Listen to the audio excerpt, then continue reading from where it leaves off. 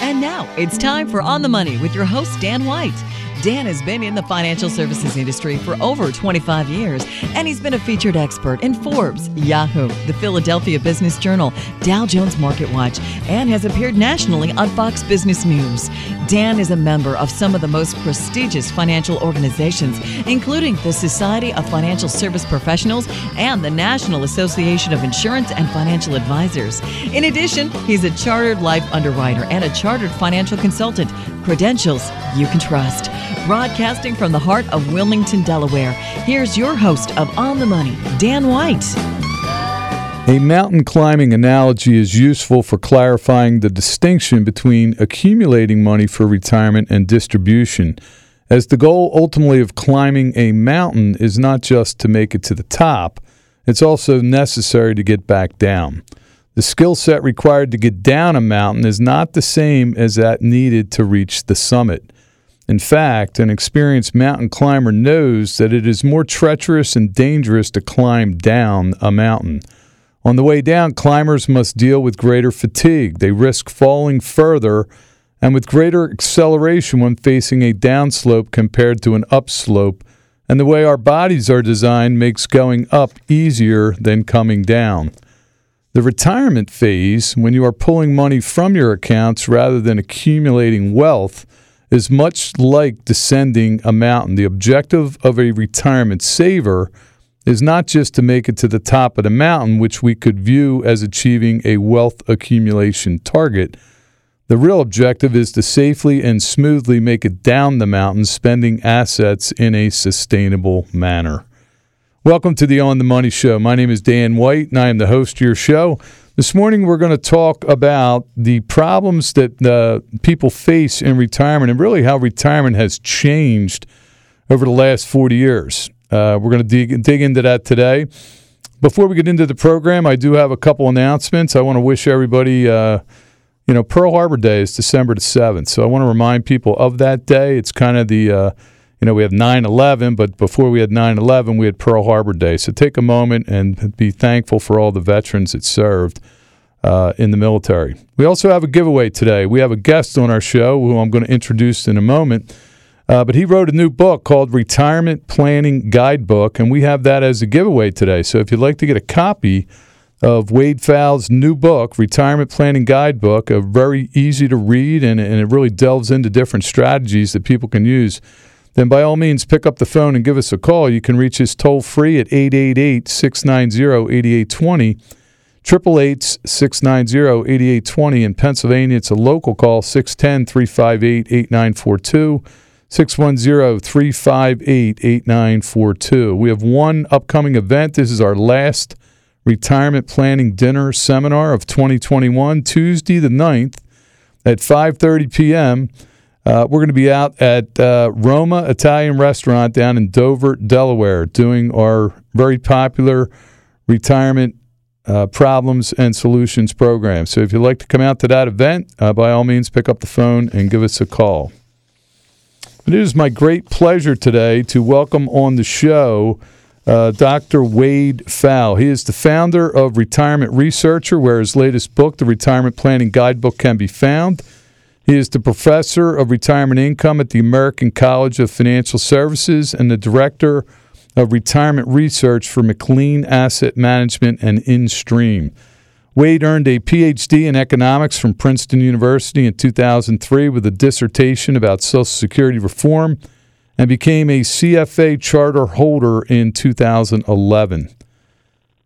Wade also published his book, The Retirement Planning Guidebook, to help guide you along the path to a successful and sustainable retirement by providing modern, sound academic research. Wade, welcome to the show today. Thanks, Dan. It's a pleasure to be here.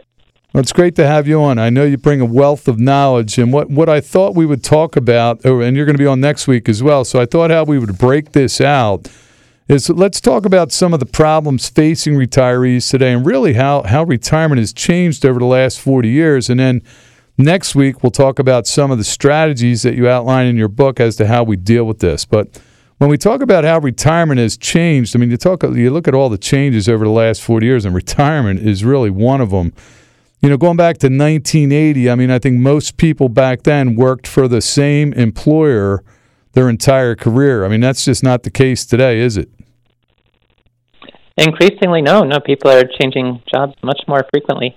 Yeah, I once heard that I think the average person works for seven different companies throughout their working career. And one other change that happened 40 years ago, most families were one-income families. Now you pretty much have dual incomes across the board. You would think that would make it easier for people to save money for retirement.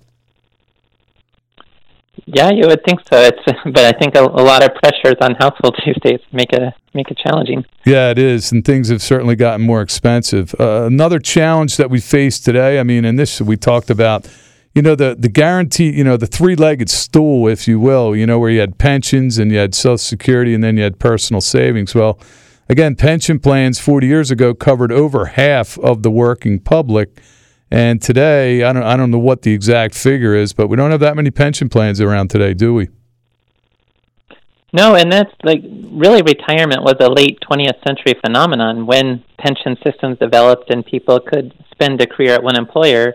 And then as one of the benefits of that, they now have a protected lifetime income they didn't have to take any sort of risk or figure out how to invest. They had the company pension that's increasingly not available today. Yeah, it's true. I mean, I tell people all the time, you have it on the public sector with the government pensions, but not so much on the private sectors anymore.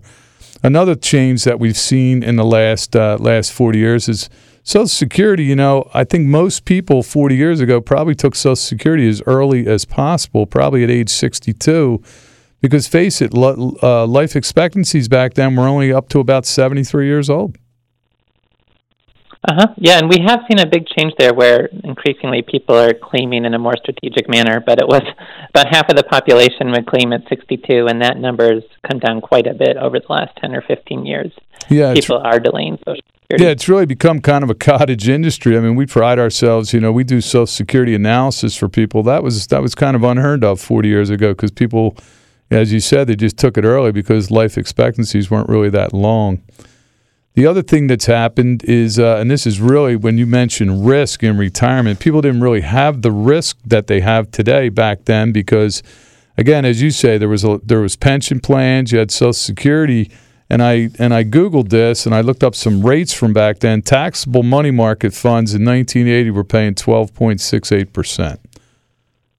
A little different today, huh? Yeah, and that's a big change, right? That's where, in a world where interest rates are as low as they are, and you may only be looking at anywhere from 0.5% to a few percent from bonds, if you're trying to live off of that income, that makes retirement increasingly much more expensive than in the past.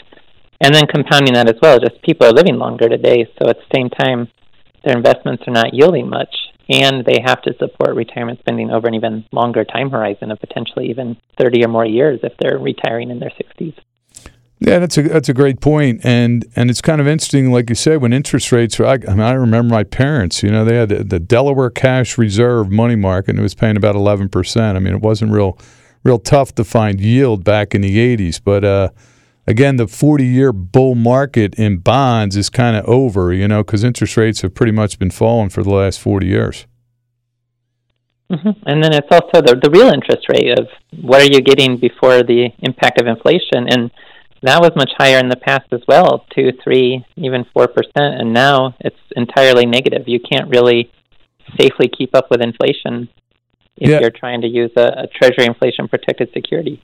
It's true. I mean, exactly as you said, the real rate of return is really falling negative as we speak. I mean, you're talking, 0 to 0.5% on safe money, and what they just came out with the inflation figure of over 6%. And I think you would agree with me that they're announcing inflation is 6%, but if they went back to the way they calculated inflation back in the 70s and the 80s, it's probably closer to about 15% today. It could be. Yeah, they're always looking for ways to try to make sure that it doesn't look as high as it might be and everyone's got a different spending situation, but a lot of people will feel that their personal inflation rate is much higher than the government statistics. Yeah, and I think retirees are feeling that as well, because you think about it, what goes up drastically for retirees in retirement, that's health care. You're going to face more of your healthcare costs during your retirement years than probably all the years before that. And healthcare costs, we know, are generally always running higher than the inflation rate the government tells us. Yeah, and even for next year, the Part B Medicare premiums are getting a big jump, well in excess of the inflation rate. Right. The other thing that happened, is as these interest rates have dropped going back to from 1980, like I said, 13% down to where they are today, this is really where we've seen the explosion in the mutual fund industry. I did some research, and in 1980, we had $2.5 trillion in mutual funds, and in 2019, there was $83.5 trillion in mutual funds. So I think as we've seen the interest rates drop, this is really where we've seen the explosion in the investment vehicles. Mm-hmm. And that's part of that, too, is just that decline of the traditional pension to the defined contribution 401k world, where instead of having the government take on all the longevity and market risk, you were responsible for managing your own investment portfolio and choosing mutual fund investment vehicles to do that. So it's, concurrently that huge growth. Yeah, and how many people are really qualified to manage their own money today? Well, it takes a lot of basic knowledge, and that's we do have this issue with financial literacy in the United States. People could definitely use a better understanding of long-term investing. It's just our brains are not wired to be long-term investors. We're used to reacting instinctively and quickly to any sort of danger. And when you see a stock market downturn, the best thing to do is really nothing, but we're not wired that way. We're wired to react and to panic and to do the worst possible thing from a long-term perspective. Yeah, that's a great point, and I think Dalbar actually has done studies on that, where if the average return in a mutual fund is around 10%, the average investor usually only gets about 3%, because, as you say, the emotions take over and they make poor decisions at the wrong time. Let me give you our phone numbers. Toll free, you can reach us at 888-690-8820. Again, 888-690-8820. In Pennsylvania, it's a local call, 610-358-8942. 610-358-8942. This morning we're talking about how retirement has really changed in the last 40 years. We have Dr. Wade Pfau on the line with us today, and we'll have more with him after the break. If you're within 5 to 10 years of retirement, this message is for you. There's never been a bigger disconnect between Wall Street and Main Street. Unemployment over 15%, unprecedented federal stimulus. Wall Street has never been more volatile. If there was a vehicle that credited you 7% up front, then grew your nest egg by 6 to 7% a year, guaranteed for the next 5 to 10 years before turning into an income stream that you cannot outlive, would you want to know about it? Call Dan White and Associates now for details. 888-690-8820. Surrender charges and other restrictions may apply. Welcome back to the On the Money Show. My name is Dan White, and I am the host of your show. If you've been listening, you recognize we have Dr. Wade Pfau on the line with us today. He took some time out of his busy schedule to come on the program. We're happy he did, because he brings a wealth of knowledge as far as the problems that people are facing in retirement today. Thanks for being on again, Wade. My pleasure. So before the break, we were talking about all the changes that have occurred in the last 40 years. And, in particular, we talked about the three-legged stool, where it was really solid. People had the pension. They put in 40 years. They had the dinner, and they got the gold watch. And, hey, the pension starts on Monday, and then they ran down the Social Security office at 62 and said, here I am, sign me up, because I'm probably only going to be here about another 10 years. And then they had their personal savings, and that was a walk in the park too, because back then, CDs and money market funds were in the 12 to 13% range. So the stool looked really, really solid, but not so much today. Talk a little bit about some of the problems that people face today as opposed to 40 years ago. Mm-hmm. Well, that big difference is the pension. The employer would pool the risk the individuals face. Like, as an individual, I don't know how long I'm going to live.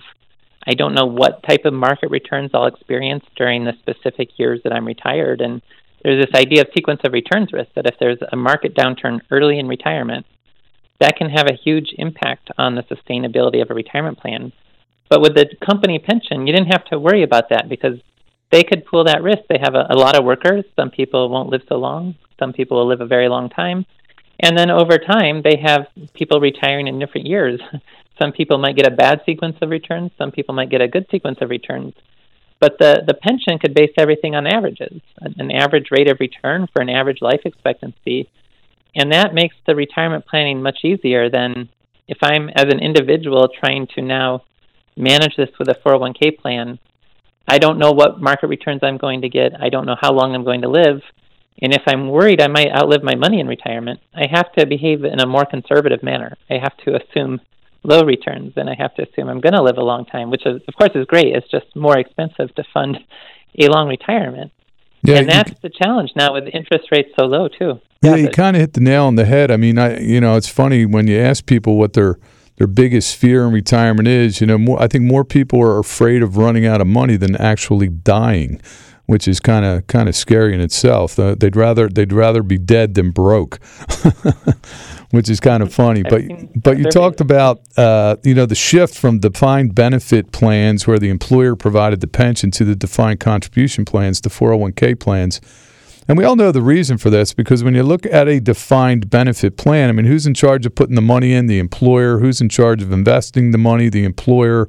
So who's taking all the risks? The employer was taking all the risks. Now they've transferred that risk to the employee, because in a 401k plan, the employee's got to put the money in. The employee's got to manage the investment, so they're taking all the risk.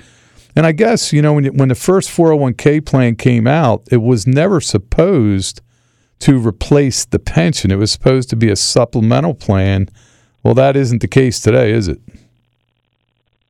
No, it ended up replacing the traditional pension because employers didn't want to take that risk. And so they found a way to, pensions developed like during the World War II era as a way to, when there were controls on how high wages could go, you could give these employer benefits. And eventually they realized maybe it's not the best type of benefit to provide, so they found a way to shift away from that world of the traditional defined benefit pension. Yeah, and it's kind of sad because, again, with the DB plans, the defined benefit plans, you actually had professionals that were managing those portfolios and managing that risk, and now transferring it to the individual, like I said earlier, I don't know a whole lot of people that are really equipped to manage their own money because, again, emotions get in the way and they tend to make poor decisions at bad times.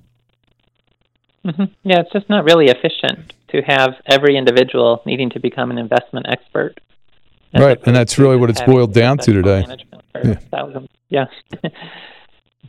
So one other thing that I wanted to talk about is, when you talk about pensions, and again, fewer and fewer people have them. We know the government has them, and we know some private companies still have them. But when you talk about pension funding today, because we always hear the stories, we know some of the airline pensions have gone belly up here in Pennsylvania. The steel industries, your Lucan Steel and all that, the pensions went belly up. They got taken over by the Pension Benefit Guarantee Corp, the PBGC. How safe, if you did have a pension today, how safe would you feel with that pension? Because I know the investment professionals are saying, well, stocks average 8 to 10% and bonds average 4 to 5%. We're going to base our funding on about a 7% rate of return. Is that realistic in today's environment? It's really not. It's not impossible for that to happen, but it's not likely at the same time. And really, it's the assumptions are very sensitive. Small changes in the rate of return can have such a huge impact on whether or not the plan looks sustainable. So if the plan will only work with a 7% return over the long term, and you end up earning 6.5% even, that could make a huge difference in when the pension funds might deplete. And so it is very much a concern that historically interest rates were much higher than they are at the present, and I think people just extrapolate and think bonds can earn 4 or 5% in the future, when really mathematically that's not possible. Interest rates are so low. The only way that a bond return can exceed its yield is if interest rates fall further. But there's not that much further that interest rates can fall. And so it's really hard to sustain that type of higher interest rate assumption that still so many, not only pension funds, but just even a lot of the retirement planning software tools out there, they're assuming unrealistic returns that, again, it's not impossible, but it's not as likely as one might think to have that higher return. You say it's not impossible, but I mean, think about it. Even the 4 to 5% or even higher returns that you saw on bonds over the last 40 years, probably over half of that return came from the capital gains because, as interest rates go down, the bond prices go up, and that's where you're seeing the capital gains. Hard to believe you're going to see any capital gains on bonds. I mean, you might have negative returns on bonds over the next couple of years. Yeah, absolutely. So since the early 1980s, interest rates have been falling, and that gives a boost to the bond returns. The bond returns will be higher when interest rates go down. But now it's kind of the opposite scenario. Interest rates are about as low as they can go if they go up, and no one really can predict future interest rates. But to the extent that they do go up again, that will mean the reverse, losses, that the bond returns will fall below the currently low interest rates. Yeah, and that's going to be a problem. Money in bonds. The other problem that I see with these pension assumptions is, again, let's say they're looking at 8 to 10% on stock returns, and that, over the long run, that might be true. But I mean, when you look at valuations on the market today, I mean, every metric you look at, whether you're looking at the CAPE ratio or you're looking at the Buffett indicator, they're all at stratospheric levels. They're all at nosebleed levels. It's hard to believe that the next 10 years in the market are going to give us the returns the last 10 years did.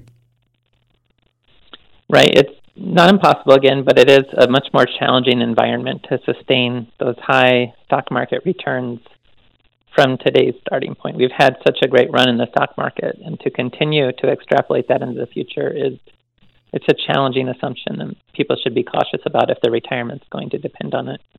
Yeah, I mean, people have that short-term bias, I find it, or what do we call it, recency bias. So, what happened in the past is going to continue into the future. And, I think back to the late 90s and the early 2000s, the dot-com bubble, where people were actually running illustrations and running assumptions at 10, 12% because, your mutual funds were getting 18, 20% a year.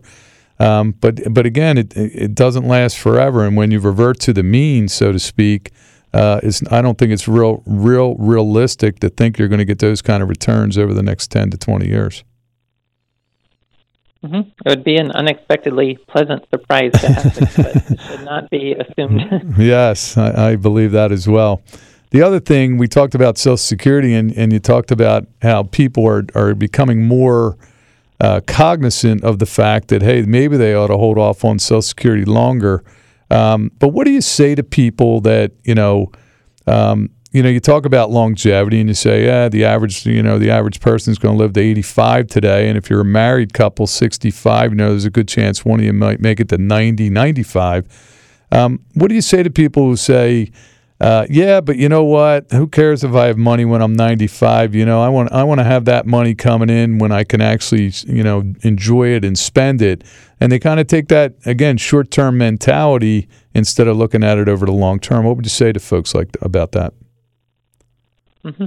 Yeah, and that can be scary in practice, but the reality is the benefit of delaying Social Security is so strong that it can actually increase your lifetime standard of living, and you can go ahead and spend more early in retirement from your investment assets. So for a while, your investments might fall short of where they would have otherwise been if you claimed early. But once you get past 70 and you're getting a 76 to 77% higher benefit from Social Security, inflation adjusted for the rest of both your life and your survivor's life, that you now have such lower pressure on your other investments that over the whole retirement, you can enjoy a higher standard of living, and you can actually get a better enjoyment out of those early retirement years. Now, it's scary because you're going to spend more aggressively from your investments, but that's justified because the later increase in Social Security benefits that you'll get will more than compensate for that short-term spending you're doing. Yeah, I think that just goes, and we'll talk about this more next week when you come back on the show, but I think it just goes toward that whole, building a floor of guaranteed income, whether it's coming from Social Security, pensions, annuities, and it allows you, when you have that floor, to be a little more aggressive with your investments. Let me give you our phone numbers. Toll free, you can reach us at 888-690-8820. Again, 888-690-8820. In Pennsylvania, it's a local call, 610-358-8942, 610-358-8942. This morning, we've had Dr. Wade Pfau on. We've been talking about how retirement has really changed and shifted over the last 40 years. He is going to join us next week to talk about strategies we can use to alleviate some of these concerns we talked about today. Wade, thanks for being on again today, and we'll talk to you next week.